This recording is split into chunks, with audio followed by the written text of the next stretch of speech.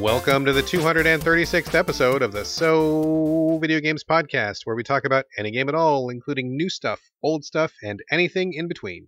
If we are playing it, we'll be talking about it. Today we are recording on June 10th, 2021. My name is Brad Galloway. I am the editor of GameCritics.com, and 50% of this here show with me is the man who's just filled up his notebook, Carlos Rodella. I've filled it up with many thoughts on Indie Summer Game Fest. Or wait, what is it called? Oh, jeez. It's just called Summer Game Fest. That's Summer right. Game Fest? The one hosted by Jeff Keighley. Jeff Keighley. with a G. With a G, Geoffrey. And also, Geoffrey, yes. I said indie because there was also a game, Day of the Devs, which was right after it. Yes, exactly. Unfortunately, a lot of like E3-ish stuff is heating up right now. Lots of announcements, lots of PR. My email inbox is a disaster right now. Yeah. I am dying from how many emails. I know people get really excited for announcements and stuff, and for me, I'm excited, but I'm also a little bit sad because my email time just goes up like exponentially. It is terrible, but I'm going to catch up tonight. I have not watched any of the announcements. I saw a couple trailers, but I know that you spent some time. We're going to dive into that in just one second. Full notebook. The full notebook. Yes, we have lots of games to talk about on the show. Got a full slate, and on top of that, we are going to talk about those. So I guess let's just jump into it. Let's do some housekeeping. As everyone knows, we do share a house split down the middle by a strip of duct tape. On your side, I see tons of stuff. Piles, dirty socks, hampers upside down. It's full. That's an old sandwich over there. That's gross, dude. Yeah, don't touch that. I'm actually going to eat that later. Please, I'm going to eat gloves, that later. Throw that out. On my side of the house, I just have one quick thing, which I will share with everybody right now, and then we will turn it over to you. Just as a quick heads up, if there are anybody out there probably not listening to this show, but if you know of anybody who is interested in watching the Xbox E3 Bethesda presentation with American Sign Language, there is a person doing that show, none other than yours truly. I will be featured globally, internationally, for anybody in the world who would like to watch that show with American Sign Language. That will be me in that video feed. You will not see the feed if you just watch the regular program. There is a separate feed for people who want to see the ASL presentation. So if you want to see yours truly in action, doing my other gig, or you're just curious, or if you know somebody who is deaf and who needs the ASL interpreting, I am providing that, me, myself, and I, in conjunction with Xbox. 3 cheers to Xbox for providing that accessibility. Yes. So when that Xbox Bethesda presentation comes up, you can tune in and see me there. Heads up on that. And where's the link? Are you going to have the link early, or do we just have to wait for it? We will have to wait because everything is under a thick layer of nuclear-proof NDA. Nothing is ready to be shared right now. I was in the studio. I got to see all the things, so I know everything, but I can't say nothing because it's all locked down tight. So basically on this show, I'm going to make you tell me everything. I will say literally not a word because Microsoft's legal team would destroy me. Yeah, they're in your backyard just watching. And they're waiting. Watching me right now. They are sitting 3 feet away from me. Whoa, wait, that's close. That's that's weird. They're not fucking around. They're serious. So I'm not going to say anything except for the fact that I was there. I will be doing the show, and that is going to happen. It's our boy doing the sign language. Here, what people should follow you on Twitter, though, and then they can get the link from you there. Yeah, for sure. If you do follow me on Twitter, I'll give you the address at the end of the show. I will tweet out that information once it is publicly available and once it's ready to go. So I'll be giving a good push to that. I probably will maybe pimp it on Instagram as well. We'll try to get the word out there. I'm sure that Xbox, the accessibility team, will probably try to get the word out as well. So there will be some information. I don't know how much advance notice we'll get, but as soon as I find out, you will find out. But don't wait to find out here on the show. Try to catch me on social media because it's going to be kind of an in-the-moment sort of a thing. So cool. All right, so there is that. That's all I've got on my side of the house. Carlos, let's address your mess over here. What is all this pile? Pile stuff over here, pile stuff over there. What is going on, man? What is going on? I probably should throw out that sandwich. It's really gnarly, dude. There's none of that. I spent so much time making it. Okay, well, first off, I'll just do my full notebook of Summer Games Fest notes that I took. And essentially, I just went through all the games that kind of caught my eye. A bunch of them did, and even if some of the ones that I'm not super excited about, I thought I'd tell you about. So let me hit that first. All right. And then I have a little bit of some E3 news and a couple other things. So first off, Summer Games Fest, very, very happy that it happened. Last year, we needed it so badly during COVID. It was great. It brought us out of this kind of funk for a little while and showed us like what we could look forward to. A lot of games that were like available now, which was really fun. And so this one was a ton more games done up even a little bit more this time because COVID restrictions a little bit more chill now. So he had an actual studio and they had people come in and talk to him too, as well as virtual. And here are some of the games. So first off, Tiny Tina's Wonderland. Have you heard about this? I heard about it, but I got to be straight up honest. I am not a big fan of Borderlands at all, so I kind of I noped out of it. Well, what's interesting is they had Ashley Birch there, which, by the way, she's amazing on Mythic Quest, which you should watch on Apple TV. But she, voices the Tiny Tina, and so the whole game is a D&D type game, and it's like in her fantasy world. So it's not a Borderlands sequel or So it's not spin-off? a Borderlands game at all. You don't have to even have played the games. Oh, it just okay. happens to be the fact that her world was so interesting, being like this little dungeon master kind of character, that it's all in that world. Oh, okay. I just saw the title and I'm like, I just don't give a fuck about Borderlands, so I didn't even watch it. But that sounds like it might be promising. Yeah, and it's their humor, and I've always enjoyed their humor and writing and stuff. So I'm actually looking forward to that. It's really interesting. You don't need to have played Borderlands. One that I think you might be digging, I think you like the Metal Slug, but there's a Metal Slug Tactics game coming out. I heard about that. A couple people actually tweeted me to tell me that it existed because they knew I would probably be interested. So shout out to everybody who let me know about that. Yes, I am interested in that. Yeah, that seems cool. Simple. Had a really cool like anime style trailer. Hideo Kojima showed up, of course, because he has to every time he's, Jeff Keighley and them are like in a bromance. I mean, what the fuck else is he gonna do? Yeah, but weirdly enough, he talked about like serious issues about how games need to change because of COVID, and then he brought up 9/11, which is weird. Like when 9/11 happened, we had to change the way we looked at the world. Sure. Which is true, but it was just a really weird, somber talk from him. And then he said, "Death Stranding director's cut." For real? Yeah, for real. That's it. And then I was like, director's cut means 1,000 hours of gameplay? Like, I don't need that. Okay, so look, this is interesting because despite the fact that the story of Death Stranding is flaming horseshit, I really like the gameplay a lot. I love the graphics, love the world. I found the gameplay really gripping and fascinating. And sometimes I even think about like, man, I would love to play more of that. But I don't want to start over from the beginning. And if there's a director's cut, I mean, I can only imagine that he's probably going to try to shoehorn some more cutscenes in, which for me were the worst part of the experience. But if there was more to do, as long as I didn't have to start over from scratch, I think I'd be up for that. But I don't know that I want to play that from scratch. Oh, I definitely don't want to play that from scratch. No way. So I don't know what that's for. Also, they showed a weird cutscene of, what's his name? The main guy from Death Stranding. Norman Reedus? Yeah. Or whatever his Bridges, name is. Sam Bridges. Yeah, Bridges. He was like doing some Metal Gear Solid like board. Like he found like a box and he was trying to hide in it. And that was just like a little cutscene they showed. And I was like, what does that mean? So I don't know what that is. Anyways. Moving on. Jeff Goldblum was talking about Jurassic Park 2. No one cares. I love Jeff Goldblum, but that reminds me of like the olden day Game Awards where they bring on a celebrity, where he like doesn't even play the game or anything. He's just like, I am the talking head for this. He was a talking voice in the game. That's it, So Sable, there was this really great music performer that for some reason I didn't take notes on the name of it. Now I feel like an asshole. But the game Sable I've been waiting for a while. It's a beautiful like hand-drawn style looking game.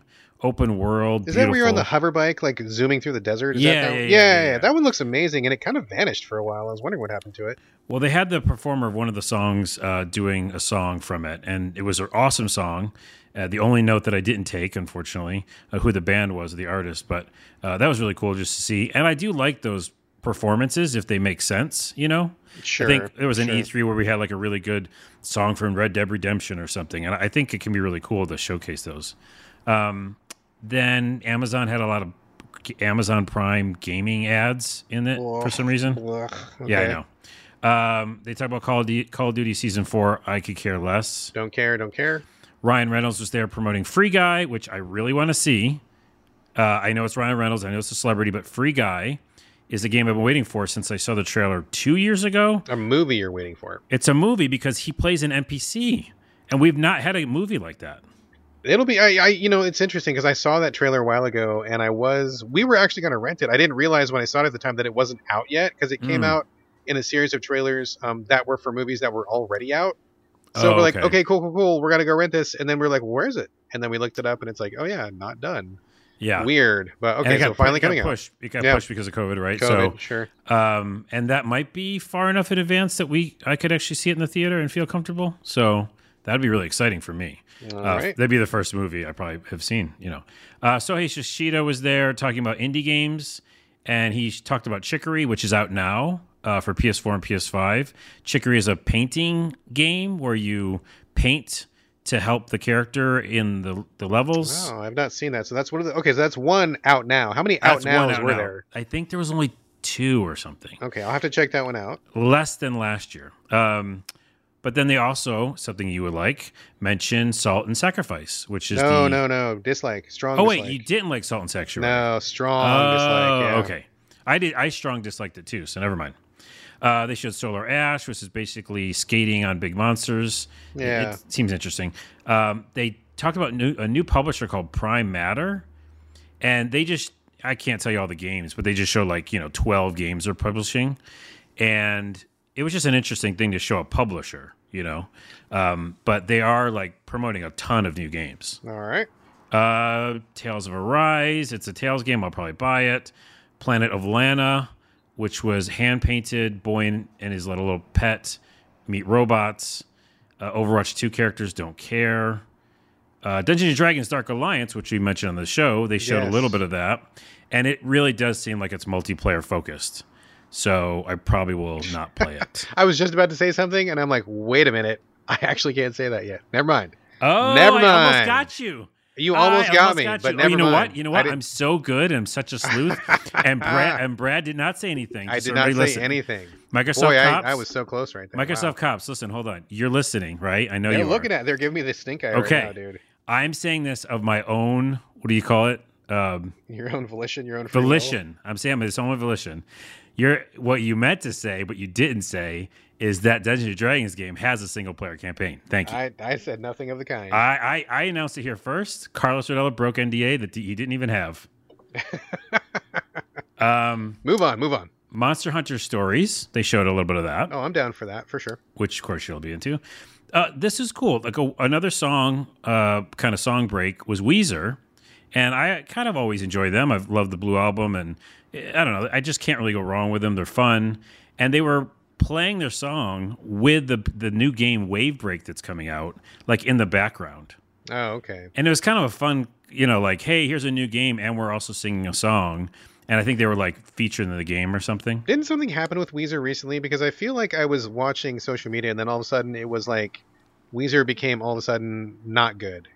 Did something happen with them? They became boring. Oh, I don't know about that. No, it was some kind of something real bad, bad behavior. Kind of a thing I don't know. I don't know about that. Oh, okay. I just always think of them as the Blue Album, and that's it. And then I go, that's the best album. So, moving on, 2 more things, or 3. The actor Giancarlo Esposito. Yes. He is going to be one of the main guys in Far Cry 6. So they showed Far Cry 6. They talked to him. And, it just got me more excited. I mean, of course I'm going to buy it. They showed Evil Dead, which was basically Friday the 13th, but with Evil Dead. I just watched the trailer for that a second ago. It looks pretty cool. Ash looks pretty cool walking around. You get to see him in third person. They've got the Evil Dead woods. Yeah, it looks pretty fun. I was actually just telling the wife that maybe we should try that one when it comes out. For multiplayer, yeah. I mean, that world that, that Bruce Campbell and Sam Raimi created is awesome. Fun. And last but not least, they finally showed the Elden Ring trailer. Yeah, yeah. That was the other one that I watched. A bunch of people tweeted me to tell me that the trailer was out. So thank you to everybody who hipped me to that. I really appreciate everybody keeping me in the loop. Yes. So I watched that. Did you watch it? Yeah. I mean, I was watching the show. Oh, okay. So you watched the whole thing. And Jeff was really excited about it. And I mean, they showed a lot of gameplay. It all looked pretty done. It said January. Yeah. So that's pretty much done. And I might jump in just because George R.R. Martin is involved. No, don't jump into that. Hold on. Someone was speculating that because they're creating more of a world and not just a one-off game. That's what they're talking about. Sure. And George R.R. Martin's in it. meaning like as in he's got writing and lore. There might be more story. There might be more, I don't know, an easier point of entry for new players. You're fooling yourself, buddy. You're fooling yourself. Never mind. Setting yourself up for disappointment. That's my quick notebook. A couple more notes from just in general. Day of the Devs, like I said, showed off a lot of really cool games. I won't go into all of them or any of them really right now, but just definitely check out that stream because the Day of the Devs sometimes doesn't get the attention, but there's so many good stuff in there. So go check that out. E3 is happening. It'll be happening, right after you listen to this episode, virtually. So make sure if you haven't registered, I think you have to register to see some of the stuff. Or do you just see all of it? I don't know. I have no idea. But I mean, to me, it's a little bit silly to register because all you have to do is just read the articles and click on the YouTube links and stuff. I mean, it's weird to me that they want to register. There's a press registry and I'm like, well, who cares? That wouldn't make any sense. Yeah. It just doesn't make sense. But anyway, yes. Next year it will. But for everybody else, just go to the internet and type E3, watch it. So I'm excited about that. Again, it's a fun time for game people. And then also a couple other notes that are not that kind of related to game shows. Far Cry 5, I found out they had an arcade mode where you can make your own levels. I did hear about that a while ago, yes. And someone just said that someone made GoldenEye in it. Oh, really? Yeah. So put that back in the radar. I bought it, so I'm just going to re-download it. Which one is Far Cry 5? Is that the one that was the... I get them all confused. That was the one that had the survivalist weirdo preacher guy? Okay. Yeah. And it went to there was that extra section, was it? Oh my gosh, was it DLC or was it a whole other game where they continued the story? It was a separate game, but people said it should have been DLC. Right. Anyways, I played all of them. I have that when I own it. So if you have it and you've deleted it like I have, maybe re-download it and go check out the arcade mode. There you go. Last but not least, I am very excited to say that as of right after this recording, probably, I'll be playing Ratchet & Clank Rift Apart. Oh, excellent. Because I've heard so many good things. I am very, very lucky to have a PS5. And it does a lot of great stuff with the controller, they said. And just in general, I've been, tearing through the Mass Effect games, which I'll talk about later in the show. And they're pretty heavy-duty stuff, story-wise. And people dying and, parents killing their siblings and all sorts of madness. And I just want something light and easy. And it just looks like a treat, a real big treat. So I'm really excited to start that. Yeah, it looks good. I will probably not buy. Is it coming out for $70? What is it retailing for? Do you know? I've already bought it. So is it $70? Oh, you don't know? Maybe. I just pushed the button, man. Just push the button. Okay. I just pushed it. Goes cost your games available. I go, all right, push the button. There you go. I am definitely interested. I know my wife is interested. But we've only got one PS5 in the house, so we'll see how that goes. Speaking of which, just a really quick shout or just a note, I guess. Still curious about Returnal. I know you started off really hot on it and then you cooled off real quick. But it's getting sent to me from GameFly. I was not going to drop 70 bones on it. I've been watching it. And it has not gone on sale at any point, which is kind of weird to me, but whatever, fine. So I will just play it for free then, and I will play it from GameFly, and we'll see how that goes. Because I am not convinced it's worth 70 bones to me, but I am still interested because it checks some of my boxes, not all of them, but I don't have a lot of vibing with that particular developer. With Housemarque, I'm not super keen on many of their other games, so I'm kind of expecting the same thing to happen, but we shall see. I will bring it to the show in a future episode. Yeah, when you bring it to the show, I'll jump back in for a second to see if they patched anything to make it, I don't know, easier. Yeah, it hasn't been 6 months yet though, so I think I may be coming to it too soon. Oh yeah, that's right. Your little rule. It's truth. My house is clean. I'm gonna throw away the sandwich. I've decided. You must. And then we're done. Excellent. Thank you very much for taking those notes and bringing us all that wonderful information. I'm sure we are going to be having lots of updates in the next week or so, or however long it takes to get through the E3 madness. Just our tons and next tons of episode is going to be full of E3 I'm stuff. sure. I am sure. Okay, cool. Let's move on to the main section of the show. Let's just keep it with you really quickly here, Carlos. You, a minute ago, said you wanted to check in on Mass Effect. Now, we have talked about this a couple times. I'm guessing you want to do a little Where is Carlos Now in the universe sort of a thing? Yeah, this will be a super quick one, and it's a good time to do it because we just talked about, the heavy-duty stories and the side quests that we love. We love. We do. BioWare, we love your side quest. So I'll give you a little update on where I'm at. Full disclosure, as you often say, I have this back pain thing going on, to get real for a second. Wow, that got really real. I know. It's like I pinched a nerve or something. It's real bad. Anyways, did that happen while you were playing Mass Effect? No. Well, maybe. Probably not. So engrossed in what happened, you're like, oh, Rex, I'm going to lose Rex. My back. No? It's like an overtime kind of thing that just kind of, it's depressing. Because you're so old. I bring it up because I've been on some meds, and some of the meds are like a muscle relaxer. And that can sometimes just, make me space out and maybe not be know where I'm at. Did you finish the game and didn't realize you even finished the game? No, that'd be a funnier story. But I give you that knowledge because I've already been kind of confused by Mass Effect 3. Like, I am pretty far in the game, like 12, 13 hours in. Yes. You see where this is going. I'm very curious to see where this is going, yes. So before the muscle relaxers came into play, I was like just regular Stone Cold Sober Carlos. Like, you look at the list of missions, and they're all on the same list. I don't know if you remember this, but they're not like side quests on one tab. It's like everything's on one tab. Okay, I don't remember that, but yeah. Which is confusing as shit, right? And then there's little words next to them like priority, which means probably the main campaign. Sure. But for the longest time, there's no priority one. So you just go, I don't even know which one to do. So there's so many things that I don't like about the interface and the way you play Mass Effect 3 that right now, even if I finish it and there's a fun ending, Mass Effect 1 is my favorite.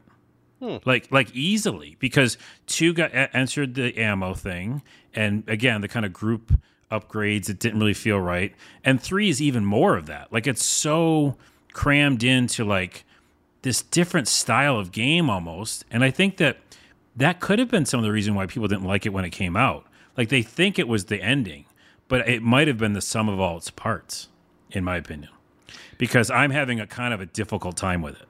Interesting. But let me get to the muscle relaxer part. So I was like confused, like where to go, and I would just be like playing it till late and drifting off anyhow. Like, I don't know, what am I doing? And so one night I did that kind of thing where I was on the muscle relaxer, but also confused, and I just kept falling to sleep, and then like waking up and like I'm in another area and people are attacking me. So I lost like. Are you like waking up like swaths. mid battle, like you're under fire? Yes. And they're like, your teammates are dead. Your teammates are dead. Revive your teammates. Wake up, goddammit. Wake up. What is he doing? What's Shepard doing? Why is he sleeping? So not only did I sleep some of Mass Effect 3 away, but also I did even before the muscle relaxers. I'm a little disappointed. That you fell asleep? No, in the game itself. Okay, sorry. I was like, oh, jeez. I was trying to connect that to the muscle relaxers. I was like, should you have taken one more? No, Would that have helped? Or what are we... The thing is, it's accentuating the issue, okay, right? Gotcha. Sorry. It's like, it didn't help any that I was on those, that night. But even before that, I'd just been feeling lost.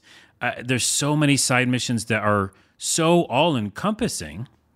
Is that because the DLC is now integrated into the experience? Is that why there's so many? That's a good point. I don't know because I never played it the first time. Oh, that's true. Yeah. Right? And you would probably you'd be able to find those. To me, they're just a list, And so I am just like drowning in things to do. And every time I do one, it's really cool, but it's so much. And then I go, what about the main story, though? The Reapers, Well, see, that's the thing, though, right? Is because, let's hop in the time machine and go back to when Mass Effect 3 came out. There are definitely differences and all that stuff. But, the thing about Mass Effect 3 that I think kind of gets lost in the shuffle, and maybe what is affecting you right now, is that I know that there's all that kerfuffle about the actual ending, right? Like, and all that drama. For me personally, I was fine with it. I know a lot of people are not fine with it. There was the fan pushback, et cetera, et cetera, et cetera. But one of the reasons that I was not affected by the actual ending, or why I thought it was fine, was because Mass Effect 3 is basically 30 hours of wrap-up. It is like literally every side quest, every storyline, every character that has ever been in Mass Effect 1 and 2 gets at least a couple minutes of screen time, and they wrap up literally every fucking thing. So probably what you're seeing is like literally every quest the conclusion to. So there's tons of stuff for them to get to. And by the time you're about to go to the final mission, if you have done all of those quests, you have seen the conclusion of every fucking storyline. So to me, it was like I got the ultimate wrap up and then a little bit of ending past that. But a lot of people were focused too much on the ending. But I wonder if that's what you're seeing now is like this overload of stuff because there's so many storylines to wrap up. That's exactly what it is, and that's interesting. And I'm glad you like at least like explained it to me because that is what I'm experiencing. But the problem is, like for me, when you have an adventure game and an RPG-ish type game, I want to focus on the campaign and I want to have fun side adventures, but the campaign should be the first and foremost thing. I think in the ways that I play games. And in 1 and 2, they pretty much were. Like 2 was pretty focused, you know? And when you do the side missions, you're like, I'm doing this because I want to. But because it's such a smorgasbord of missions. Yes. I just feel lost. I feel like they kind of lose their weight, and I don't like it. I mean, I think it's definitely a product of its time, right? Because at that time, everybody was so hungry for Mass Effect. Everybody wanted to see where it was going to go. Everybody was desperate for the ending. And on top of that, you know, BioWare knew that their throats were going to get slit if they didn't give everybody, you know, exactly an ending that they wanted, which is ironic because I think they did give everybody what they wanted. They just put it right before the ending. Like if they had saved some of that stuff after the quote unquote actual ending, people wouldn't have bitched about it. But, you know, they gave it to you in the middle of the campaign. So that was a little bit weird, but at the time, that was what everybody wanted. Everybody was, you know, ready to go gunning for them if they didn't wrap up all these storylines, and that's exactly what they did. So I think that maybe in that context, what they did makes sense. But now, all these years later, you know, maybe you're not dying for the answers to all that. Like you said, you are more focused on the main story, which I mean makes perfect sense. Yeah. Which the beginning is so good in that game. Yeah. The beginning of Mass Effect, I won't spoil anything, but it's just so intense and movie-like. Yeah. And then they jump to like again 1,000 missions. So right. Yep, I think that's exactly it. And ironically, I guess kind of ironically, is that you know you have all these people asking for stuff, but you don't have to really give everybody what they want. You know. No, yeah. There's no really irony in it at all. It's just I think that you can overdo it, and that's what this feels like. It's like fan service to the nth degree. Oh yeah. So yeah. Anyways, I have to finish it, so I will. I'm probably like 6-7 hours away from the ending. I'm going to play Ratchet and Clank first, and I'm just probably going to beat that, and then I'll come back to it and finish it. But yeah, that's where I'm at. And the must relaxers did not help. Did not. Well, I guess take one more, and see what happens. Okay. Or don't do that at all. Don't exceed your recommended dosage. I won't. Prescriptions are there for a reason, folks. Okay, cool. Let me take over for a minute here. I got a couple of quick mentions. First one is a little bit of an odd duck. It's Kowloon Highschool Chronicle, playing it on the Switch. This is an odd one because it is actually not available in North America. It is only a European title. You have to have access to the European store in order to play it.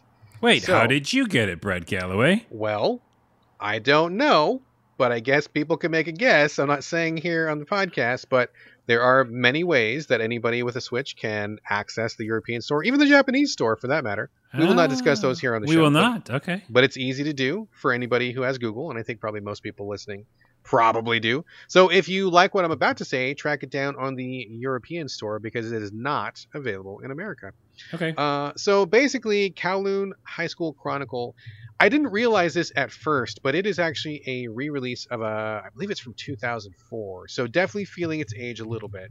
It's a first-person dungeon crawler, not a roguelike. It has a little bit of similarity to something like Etrian Odyssey a little bit, like, first-person, grid-based dungeons going through. But it also has a fair bit of persona in it because you are at a high school. You have to make friends with fellow students. And there is it's kind of a weird meter thing. I feel like I've seen it before somewhere, but I can't put my finger on it. But basically, every time you talk to a character, you have like 4 choices. Like up is like happy, down is sad, left is angry, and like right is neutral or something like that. So every time somebody says something to you, you can respond back in any of those different ways, and that will affect your relationship with them. Like you'll become buddies, or maybe they will grow to dislike you. And you can take a couple people with you on a party when you go into this mysterious dungeon, which just happens to be located underneath the high school. So there's a pretty good chunk of like Persona feel to it with like the high school stuff going on. There's also a pretty good chunk of visual novel stuff going on because there's a lot of talking if you like the talking. And then there's some little bit of dungeon crawler first person stuff when you actually go in there. The character designs are pretty interesting. The enemies are like a mix. I think someone described them as a mix of between Egyptian and body horror, which I feel like is a pretty good description. Weird. It is pretty weird. The graphics are definitely a little dated, and I mean everything about the game feels a little bit dated. And to be honest, I believe it was from PS4, but it could have passed for like a 3DS game. I think like it feels like something that would have been on the 3DS. Right, like they didn't upgrade any of the graphics then. I'm looking at the pictures. It looks like it's from the olden days. Yeah, right? it does. Yeah, it's just a port. It looks like a port. I don't know that they've tweaked it or anything like that. It seems like pretty much the same kind of thing that you would have gotten if you had bought this off the shelf in Europe in 2004. So this is a thing. It's really interesting. I think the thing that will be most notable about it is that people who like Persona or those kind of games or who like visual novels may want to check this out because this is kind of like a proto Persona. It's not from the same developers or anything, but I think it was kind of happening at the same time Persona was kind of happening. I think these are kind of concurrently developed, and so you might see a little bit of influence from one on the other, or anybody who's interested in like where these games come from. This would be a pretty good archive project, like to get this and just like go through it and see, oh, this is like the system that somebody would use later on, or like, oh, I can see how they use characters here, yeah. and this influenced something later on.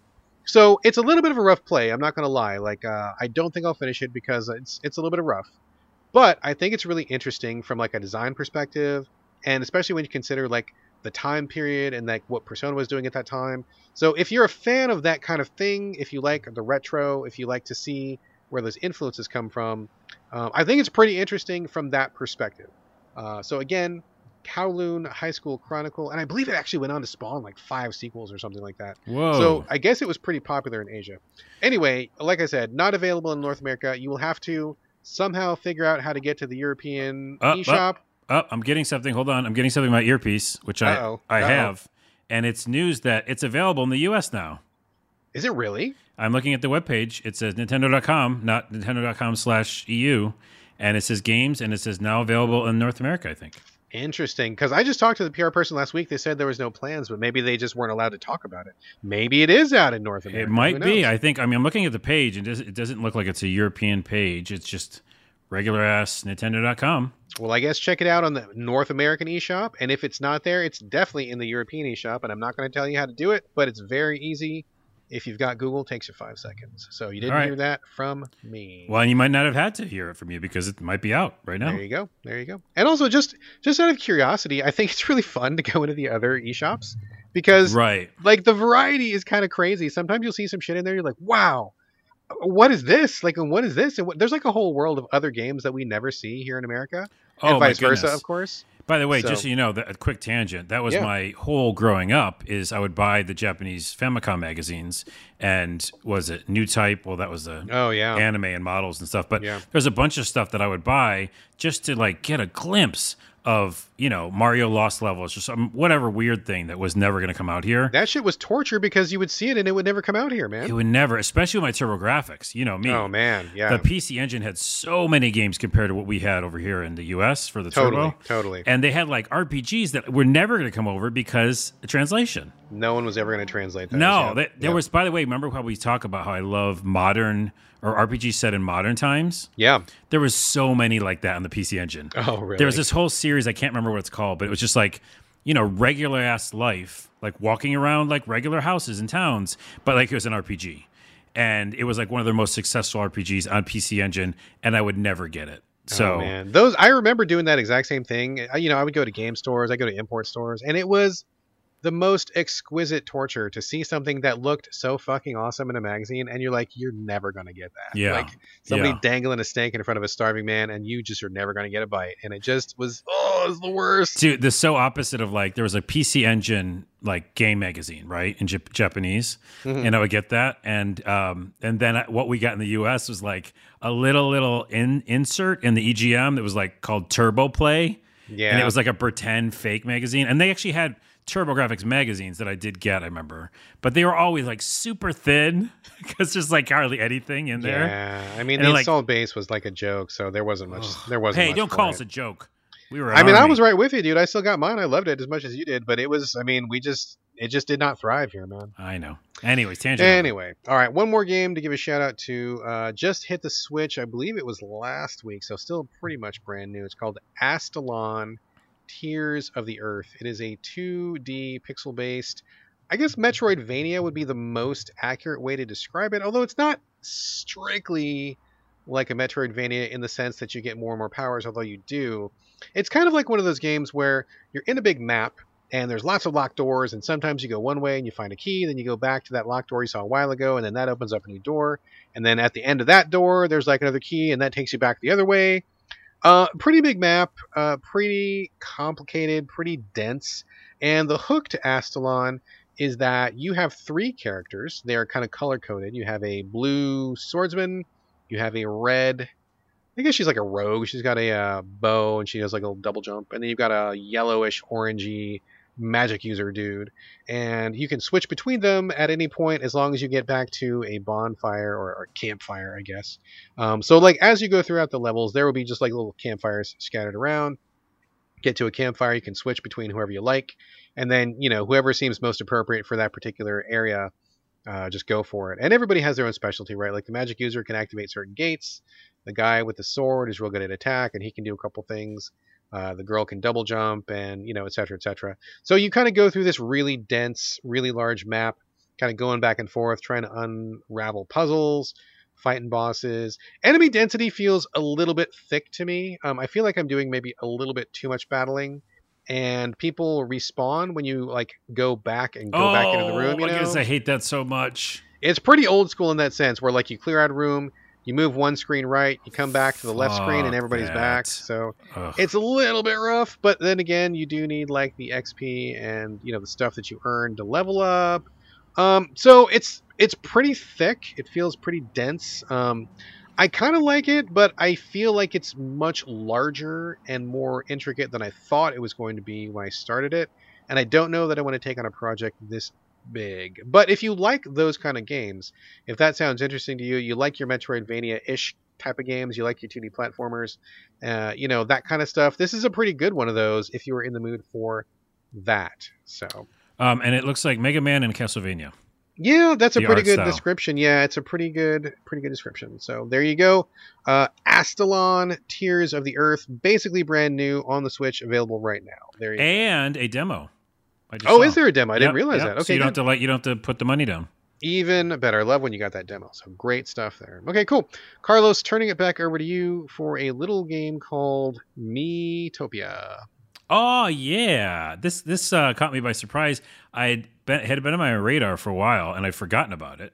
And then they dropped a demo, I think, a week ago. And the demo is a really good way to get people to want to play this game. It's a very long demo, and it feels like what's great is the save data is carried over, so it just feels like you're starting the game. Right. Cool. And like if you like it, then cool. All your data is saved, and I you love can when just that keep happens. going. Yeah. Smart. Super smart. So what Miitopia is essentially, it's kind of focused on you having friends on your Switch, which I don't really. I have like a friend, and I have my mom and my brother. So I don't really play multiplayer. You know that. But the idea is it's an RPG-ish type game where there's actual turn-based RPG combat with spells and all the things you see in an RPG. Very friendly. It's very, you're using your Mii, a Mii you either have or have to create a new Which is one. weird because the Switch doesn't really emphasize those at all. It's kind of like this weird carryover from the 3DS. You know why? It's so weird to me too, because when I started it, I didn't have a Mii. Oh, did you have to make one from scratch? Yeah, I literally forgot. Like you said, I just didn't make one on my new Switch. Ah, gotcha. Yeah. So I made one. It looked good, and I put him in there. And I was visiting my mom when I got the demo, and she has a Switch. She loves Animal Crossing. Oh, yeah. Didn't so really I had her. Switch. Okay, cool. I had her try it, and what she can do is in the game. There's a big bad monster, and he gets rid of people's faces. Like that's a big thing he does.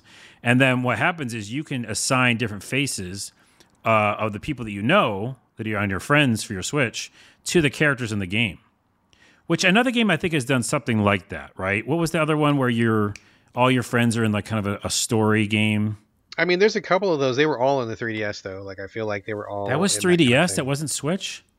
No, I don't think it was the Switch. Okay. No. I feel like that was all. I mean, that was kind of the whole thing with the Mii's, right? Like all those games, like the games that came from directly from Nintendo that were like the Mii specific games. There was like a whole like 8 or 12 of them that were like a suite, and they all integrated all your friends. I mean, that's one of them. Right. Okay. And there was a couple like that. It's gonna bother me what that one was though. There was one that's a really funny one, and remember like all these famous people, like Reggie was doing a commercial with him. Yes, I know exactly what you're talking about, and well. that was definitely 3DS. Okay, so this is the first one on Switch then that's doing that style, right? And so in the beginning, when you're meeting characters, they go, "Hey, do you want to assign this character to somebody?"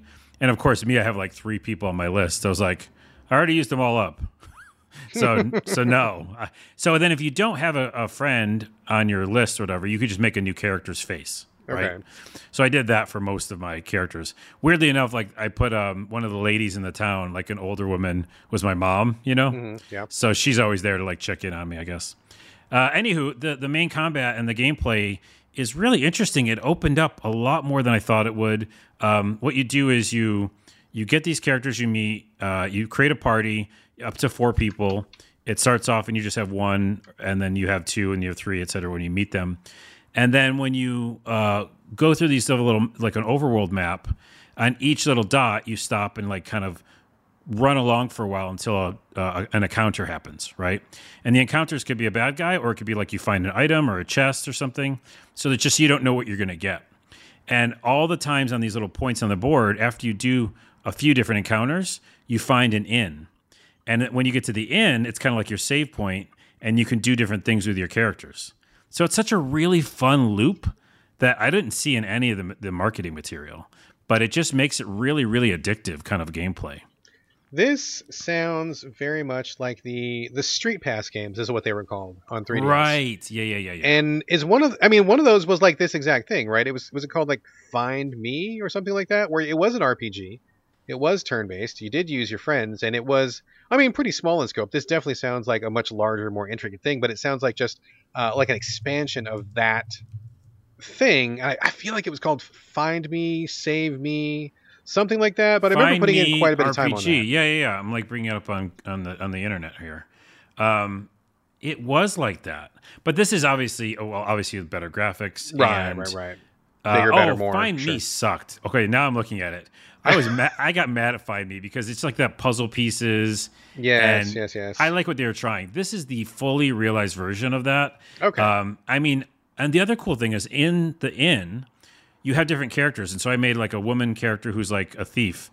And like, I don't know, I just thought I maybe would like, I don't want to say romance because it's a Nintendo game. Yeah, that ain't happening.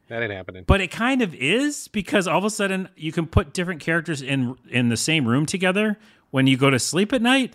And so I put the lady character in the room with Carlos, me. I am shocked and appalled. Hold on. And the game has this little heart meter that fills up when your characters are together like that. Oh my God. And then they do enough things together in missions and stuff, they can like gain new skills. So it really is fostering friendship. Let's just call it friendship. Quote unquote friendship. Or if it's, someone you might like, maybe it's more than that. Friendship with benefit ship. And what's even interestinger, which is not a word, is when you're in that inn and you're doing things like buying items and you eat food that gives you health stats and stuff. Sure. You can go on outings, like fishing and shit. You can like take a character and you go, this character and this character are going to go on an outing. And when they do, again, it's all based on like upgrading your like affinity to each other. And so I have like a guy that's kind of like a Native American warrior. And then I have like a tall elf, like wizard kind of character. And they're like getting along really well, And then me and my lady thief friend, we're getting along real well. Oh, geez. I just made it awkward. But that is a part that I didn't even see coming in this game. And this game is a treat. I'm telling you, it came out of nowhere. It's super addictive. I'm totally going to buy it. Like the demo sells it. Okay. If you want something relaxing, it's better than Find Me. It's like an RPG that you can, hell, if you have a ton of friends, I'm sure it'd be even more fun. Probably because so. All of them will be characters in the game that you get to save or talk to. What a really unique, interesting game. I love 9 out of 10. for the demo. Which I don't even do scores. But you did just now. So okay, that's pretty high praise. I saw it, and it did remind me of the Street Pass stuff back then, which I was actually a pretty big fan of, to be honest with you. I had a pretty good time Street Passing and doing all those mini games. I think ultimately there was like 12 or 16 Street Pass games, which were pretty cool. So this seems fun. I don't know that I'm in the mood for an RPG, but I will definitely download the demo and at least give it a shot. And again, I want to really, really focus here. It's not a hardcore RPG at all. Right. The idea why I like this game so much, and it's 9 out of 10 for me, it's just a great thing for a Switch. Talk about pick up and play. Right. Like that's what I like most on the Switch is I don't really want to get into a huge epic story. And I don't think you do either lots of times. We want to like have some fun levels and whatever. And this one's interesting because it has this whole bonding mechanic with characters and seeing like different moves they do because they're like have a high affinity for each other. It's just really fun and inventive and simple. Excellent. Yeah, there is definitely a place in my heart for light, airy, fun pick up and play. Usually that place is in bed before I fall asleep, and that sounds like a good fit for that. So maybe I will check it out for that. All right, that is Miitopia, and like you said, there is a demo, and the demo does carry your progress over, which is awesome. Love when it does that. Awesome. All right, moving on. Warhammer, Age of Sigmar, Stormground. Another Warhammer game. What was the other one we talked about? All of them? All of them? There are many. We have talked about every Warhammer game that's ever come out on this podcast. It's weird, man, because I don't actually play Warhammer in real life, but I am very familiar with like the property, the IP, the concepts. I think I've played literally every video game except for the mobile ones that have come out. I mean, I at least try them, so I'm pretty familiar. This is another one, and it's funny because Games Workshop, as everybody knows, is real loosey-goosey with who they will license to. They will license to anybody if they've got the $50 and a sandwich that it takes to get a license. Not my sandwich. Not that sandwich, though. No, it's got to be a fresh one. So there's some real hot garbage out there that has the Warhammer logo on it, and there's some really, really good games. It's really a crapshoot every time you play one of these, whether it's going to be one of the good ones or one of the shit ones. This is one of the good ones. I think this is a good one for me. Hold on, just so you know, we got a difference of opinion. All right. Cha-chung. We'll get there. So what is this game? Warhammer, Age of Sigmar, Stormground. I'm not specifically familiar with the Age of Sigmar, lore or, time period. But this is Warhammer. It's not 40K. I actually do prefer 40K. But Warhammer, this is the fantasy stuff. So we're talking orcs and ghosts and goblins and that kind of stuff.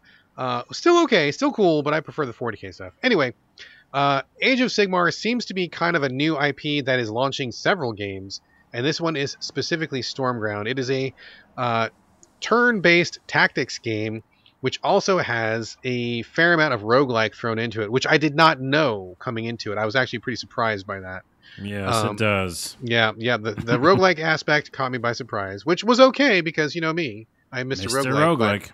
Yeah, I did not expect that coming into it. So you start off the game. There's 3 campaigns, but only one is unlocked at the beginning. You take the... I don't even know what they're even called. Like the storm people, the human-looking people with all the gold armor and such. And you play as one of the heroes, and there's some supporting troops. There's like archers, there's shield men, there's a guy that rides like a griffin tiger or something. There's a range of characters. I'm sure the Warhammer fans are like screaming at their podcast. Oh yeah, now, being like, "How can you not know? There's so much lore in this world that we don't know." And in fact, some of the pickups are just lore, so that was like a little bit too much for me. But basically, you take your character, you play through a level, you unlock these extra classes that come with you. You can have, I think, up to 4 troops go with you at a time, for a total of 5 troops on the board at any one time. And you mix and match as you wish or as you find them, and you fight these bad guys. I think when I was playing the human campaign, you fight the ghosts in this area. And the thing that's interesting, I think that the tactics system is actually pretty good in this. I play a lot of tactics games. It's kind of like an XCOM style, something like that. And I think it's pretty nice. There's a time limitation on how you can summon your guys. Like, you can't hit the field with all your guys at once. Like, it's usually just you at first, and then you can summon in like one guy, and then another turn goes by, you summon like another guy. So it's kind of this slow build up, and each faction has their own quirks to them. So the good guys, the human guys, cannot heal, which is interesting. But they have some really good support powers and stuff like that. So you got to really like take a look at your troops and see what their strengths are and kind of strategize appropriately. I went through the campaign and I ended up really liking it. The problem, not really problem, not a problem, but like a twist, like the roguelike element, which I wasn't expecting, is as you go through the game, when you start out, you're going to be probably pretty weak and you're probably not going to make it too far. So you die. And after you die, I believe you keep your experience in the characters and you can keep some of the stuff that you earned. Like, for example, if you earned 4 troops, you'll be able to keep, I think, a couple of them at least. Yeah. So you won't start with nothing. And if you get better weapons, you'll keep those things. But it kind of does send you back to the beginning to start back from square one. Really surprised the first time that happened. Did not see that coming. But it was okay. Like, it wasn't devastating. Like, it wasn't a complete restart like it is with a pure roguelike. But they definitely want you to kind of play a couple rounds, unlock some treasures, unlock some troops, build your strength up a little bit. And for me, by the time I had gone through maybe 3 or 4 failed runs, I think that by the 5th time I was able to get it done with the human troops. And then I'm like, okay, cool. Got to the end of that campaign. There's 2 more difficulty levels after the starting level. And then you also unlock the 2 other factions. One of them are a group of ghosts, and the other one are, I don't know, like the Maggotkin of Nurgle or something like that. They're like one of the Rot Lord's troops. So overall, I think it's pretty good. I mean, I think the tactics engine is really solid. I think the way that it plays out is good. I think the roguelike elements are pretty good. I maybe would have been fine if there was no roguelike at all, but I think that for what it is okay. I have a couple complaints about it, but Carlos, what did you think of it just overall? Yeah, I mean, obviously, I'm not Mr. Roguelike, and you are Mr. Roguelike. So I run away from them screaming, and you run at them screaming. You're screaming, yes. And you're screaming, no, yes. Yes. So I do like the art style. I like Warhammer games in general. I like the kind of, over-the-top lore. I don't understand all of it, and this could pretty much be called Warhammer Age of Lore, because there's just so much. There's a lot of lore. There's a lot of lore. And I like turn-based, isometric games. And I talked about this in the podcast, trying to find one that I can like sink my teeth into, forever. Like I remember I did one recently, and you were like, "Why would you play that, Carlos?" Because, and I told you, I'm trying to find the one that I like. Now I didn't want a roguelike.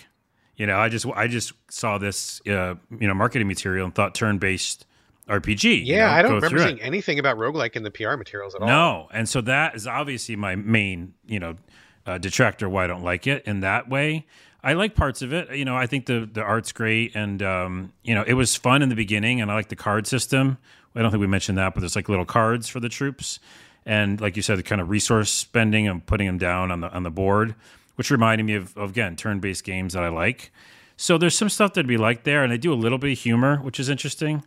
But it's so much lore, and I don't care. I don't understand it. And the main problem I didn't like is that it's just too slow. Like, you can make those games where the actual action of fighting and hitting the guy is faster. Like, I just don't know why it's so slow. And, like, going from turn to turn or from, like, letting them decide what they're doing or whatever, like, everything just felt uber slow. Did it feel slow to you at all? No, not at all. That was not even one of my complaints. Possible. Yeah. Oh my goodness. I felt like it moved at a pretty good clip, honestly. I thought it was okay. Okay.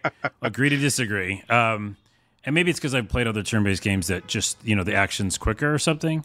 But for some reason, that kind of bothered me. And then in general, I just didn't feel like investing my time in it because it's more of a roguelike than anything else. And I really wanted to just have like a one-player campaign that was maybe 8 hours and not like a 3-hour multiple runs kind of thing. So it's a bias I'm giving it. So if you like that style, like listen to Brad's review. If you're like me and you don't like roguelikes, I think you should listen to my review because I really wanted to nope out because I just felt like, I don't know.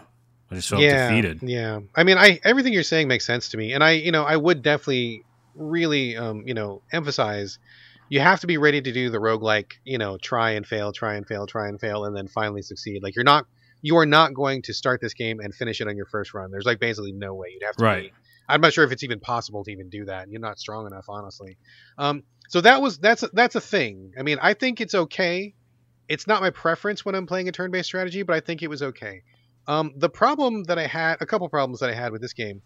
Number one, I feel like the graphics are very small. Now you can zoom the camera in, but then when you zoom the camera in, you're losing sight of the whole battlefield. Oh, yeah. You don't want to do that. Yeah, I kind of had to okay, I was like looking at the whole battlefield and I feel like, okay, this is really too small. The text is on the small side. It's not terrible, but it's definitely on the small side. Graphics, definitely on the small side. Hit the zoom. I'm like, oh yeah, these models look great. Like these guys are super detailed. They look really cool. The attacks look cool. But then you can't see anything else. So you got to zoom back out. So I feel like there could have been a better middle ground in terms of like how large things are on the screen. I felt like it was kind of small. My eyes were getting a little bit tired and I was tired of zooming in and out. So that was a little bit annoying. The other thing, to be honest with you, I found it to be pretty buggy. Did you notice it was buggy at all?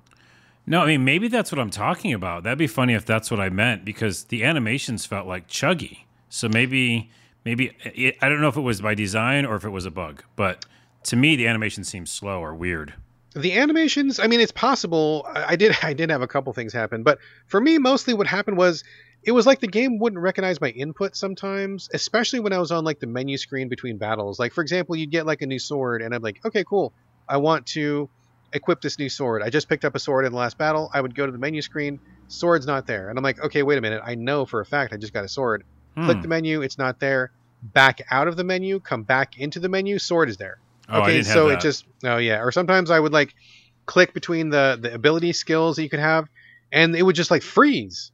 And I was like, what the hell's going on? And then all of a sudden it would catch back up. Like the Xbox was like thinking or something, like something was loading or something. Yeah. Which shouldn't happen. I mean, this is not really a resource intensive game compared to some other stuff I've played.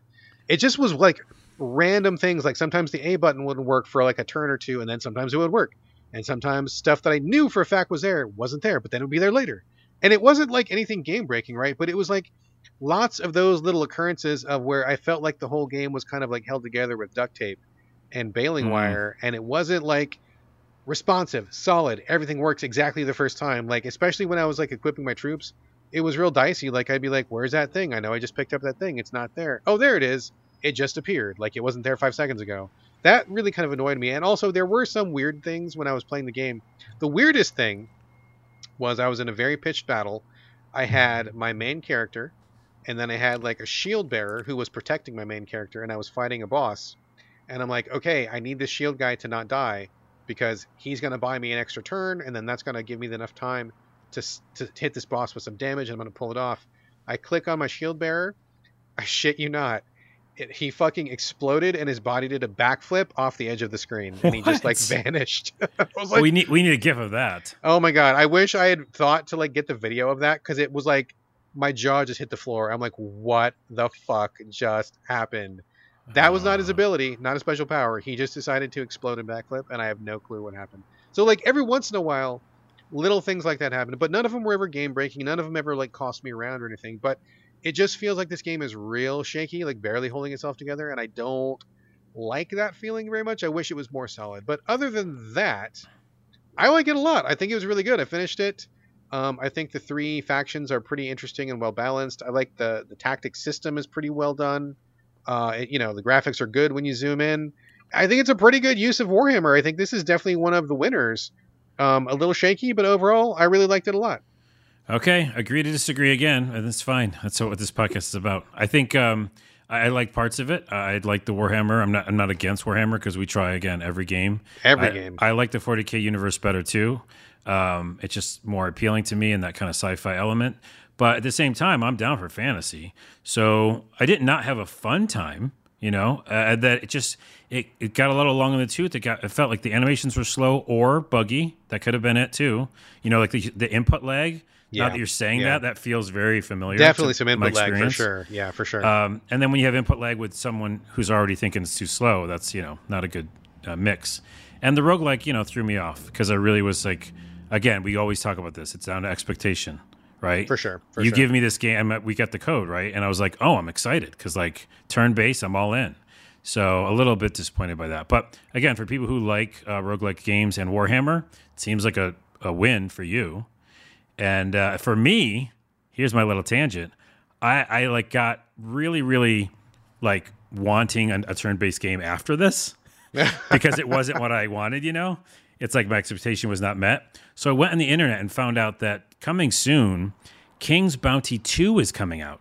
Oh yeah, I saw a trailer for that. Yeah, and you can't even tell my level of excitement. I'm a King's Bounty person. We've never mentioned it in this podcast because it came out a long time ago. But that's the kind of turn-based game I like.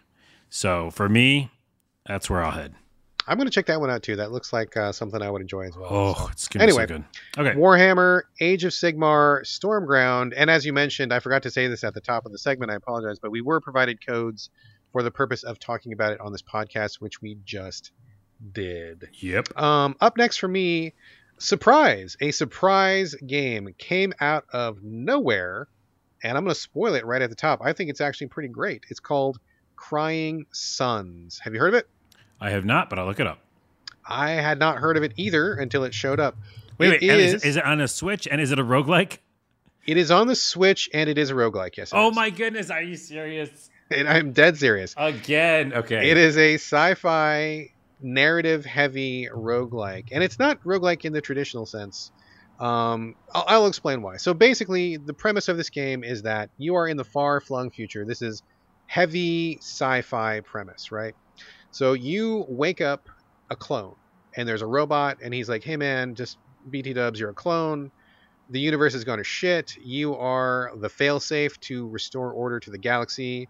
Hop in our spaceship, and let's go fix some stuff. So that is kind of the basic premise.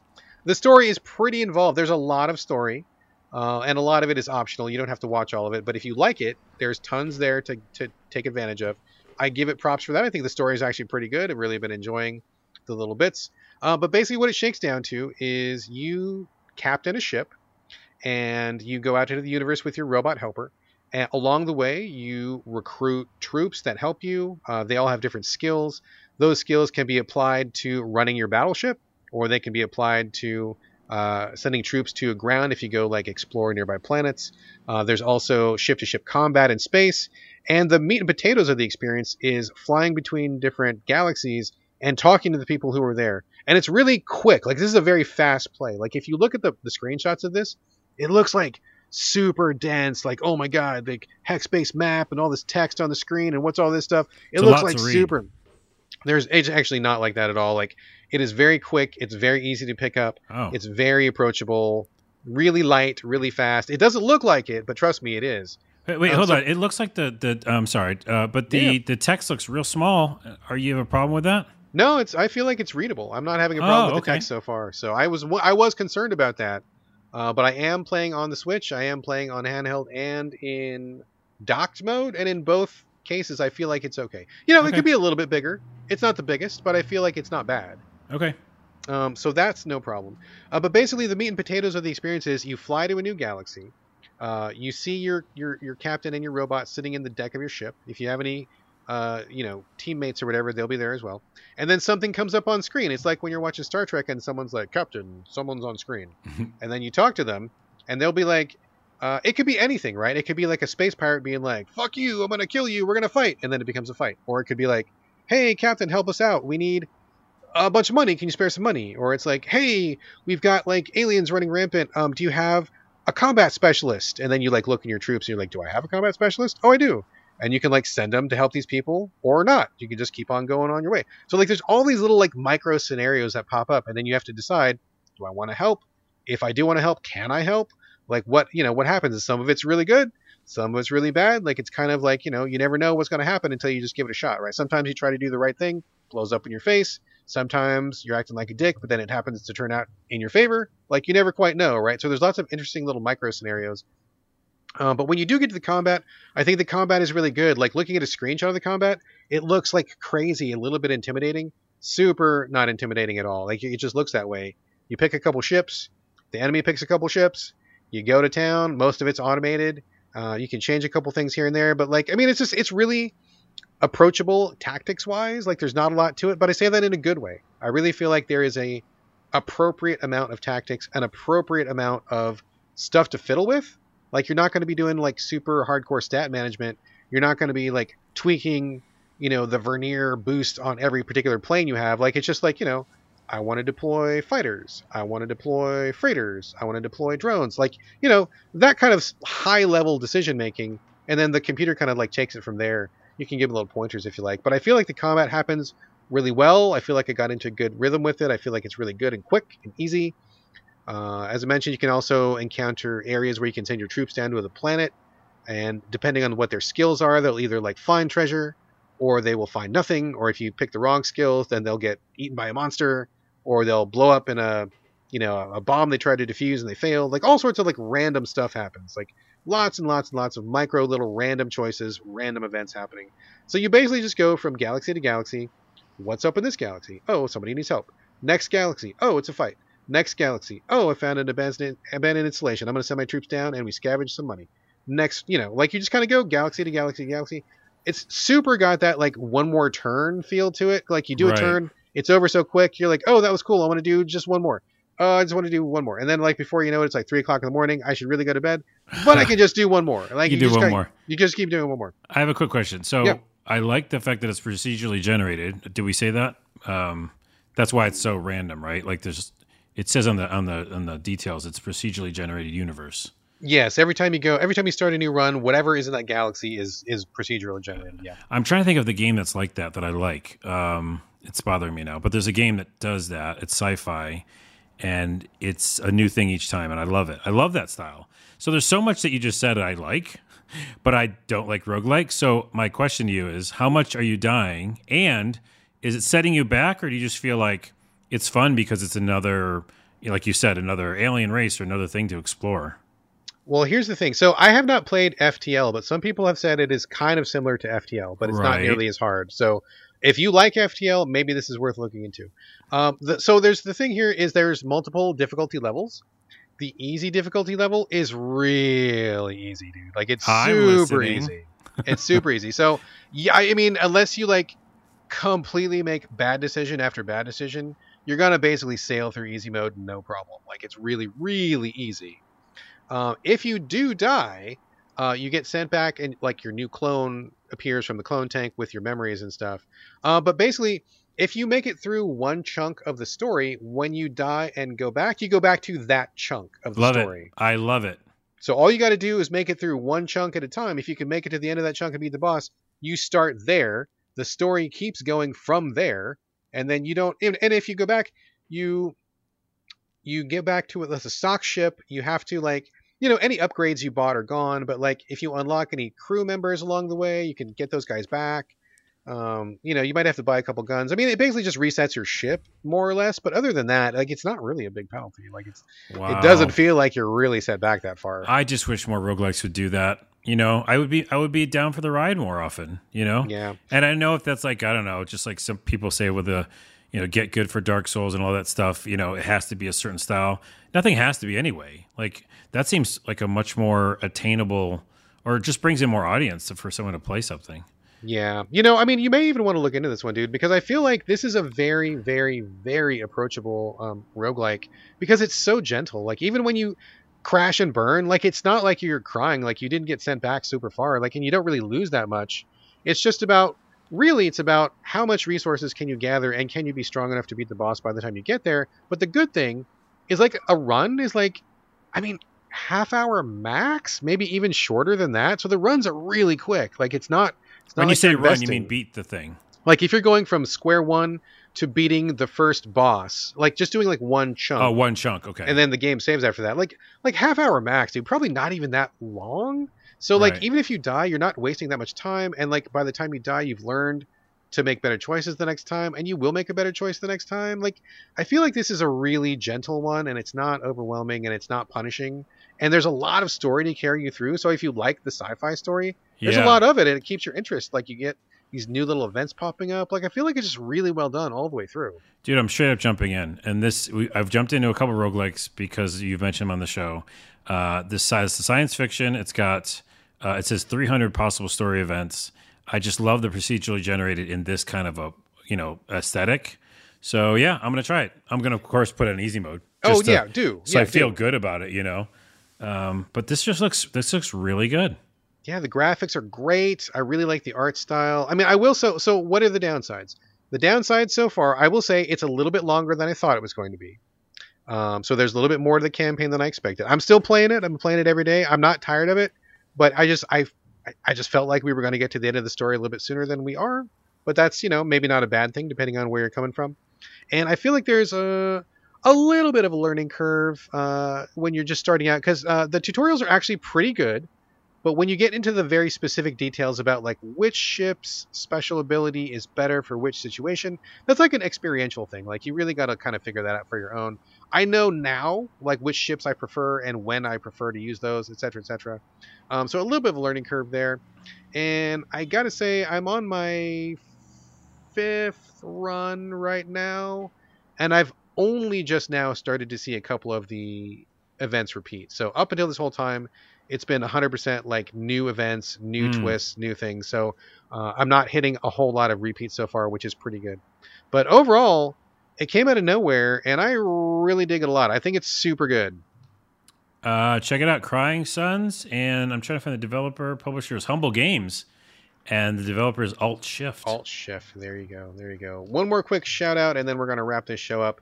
Not a lot to say on it right now, but I've been so inspired by this year's run of Resident Evil 8, followed by Resident Evil 7, that I kind of was like, maybe I'm getting my mojo back. Maybe I can play horror games again, because I was like so scared for such a long time. I'm like, maybe I can do this. So I popped into Song of Horror. I'm playing this on Xbox. Have you played this one, Carlos? I haven't. I'm going to look it up, see if I have, and I don't remember what it's called. Is it newish? It's been out on PC for a while. I think it came out maybe 1 or 2 years ago. It is new to consoles, but it's been on PC for a bit. Basically, this is a kind of an old school Resident Evil game in the sense that it's got like the fixed camera angles. So like when you go into a room, like the camera's in one place and you can't move it. Like they usually give you the spooky overhead tilted camera angle or something, and your character is walking through this room relative to the camera. The basic story is you are a guy who works for a publishing company. Your number one author has vanished. He did not deliver the manuscript, and you got to go to his house and find out what happened to that book, because you got to sell it. You get there, and shit goes sideways. Things go crazy. I'm not going to spoil it, but the very next thing that happens is you get to choose from 6 or 8 different characters. Each one is a totally different person, and they all have different abilities, different strengths, different weaknesses, different personalities. And whichever one you pick, that's the one that you choose to continue the story from that point. Also, there is permadeath in this game, so if you pick one of these people and you run into a bad way, that person dies, they're gone forever, but then you pick up the story at that point with one of the other 5 or 6 remaining people, and cool. Keep going. So I think that's pretty cool. It's also episodic, so you only have to play like maybe 2-3 hours at a chunk before you get to a real good pause point, and then you can decide, am I brave enough to keep going? Do I want to take a break? So they break it up into small bite-sized pieces. I think the permadeath thing with the multiple different characters, pretty fucking cool. So far, I'm into it. I really like the tone. I like the style. I'm in the very first chapter. Haven't lost anybody yet. Knock on wood. Knock, knock, knock. But I'm digging it. I think it's pretty neat, and it is kind of it's a little bit key fetchy, but the house is so small that you're in that it doesn't feel like a big pain in the ass. Like you're usually only like 1 or 2 rooms away. It's not like trekking from like one end of the auditorium all the way to the other, like the way that it can sometimes feel in Resident Evil. So finding a key in the kitchen and going back to the living room, not really that big a deal. How many horse puzzles does it have? How many horse keys or rabbit ear doors? I mean, that's the weird thing, right? Because I found a key and it looked like a key. And I'm like, what? Wait, but it can't be a key. It's got to be something else, right? It's got to be a horse key. Actually, it was like a literal key. I'm like, oh shit, wow. This key looks like a key. And there was only one. So I'm like, okay, cool. I can deal with one actual key. That makes sense to me. So I'm super early, not very far, but I really like the premise. I really like the way that you switch between the characters. I think that using permadeath is pretty interesting. There is also a difficulty level if you don't want to have permadeath. So if you don't want to do that, you can just get back to your recent save if you don't want to lose anybody. So I respect that. Also, I will say one thing that I thought was really cool was when you go to select your difficulty level, instead of easy, hard, normal, whatever, they're named after authors. So like the easiest author is somebody, like the third highest one is like Edgar Allan Poe. The highest difficulty is H.P. Lovecraft. I thought that was like a neat little touch. So yeah. Cool. Very cool. By the way, it's got great reviews on Steam. I'm looking at it, and the art style looks cool. It looks like when they updated Resident Evil 2. Yeah, Like, it looks really good graphics. And when you were talking about it, it sounded like it's Until Dawn meets Resident Evil. Yeah, that's a pretty good, that didn't occur to me, but that is actually a pretty good way to put it so far, where it feels like a Resident Evil, like a classic Resident Evil, but on a smaller, more manageable scale. But yeah, you've got that Until Dawn aspect where your people can die, like they can for real die. And I don't know if you get more people in the second chapter. Like, I don't know if your roster gets refreshed if you die, or you got to make it to the end of the game with just these 5 or 6 people. I don't know. We'll see how that goes, but pretty interesting so far.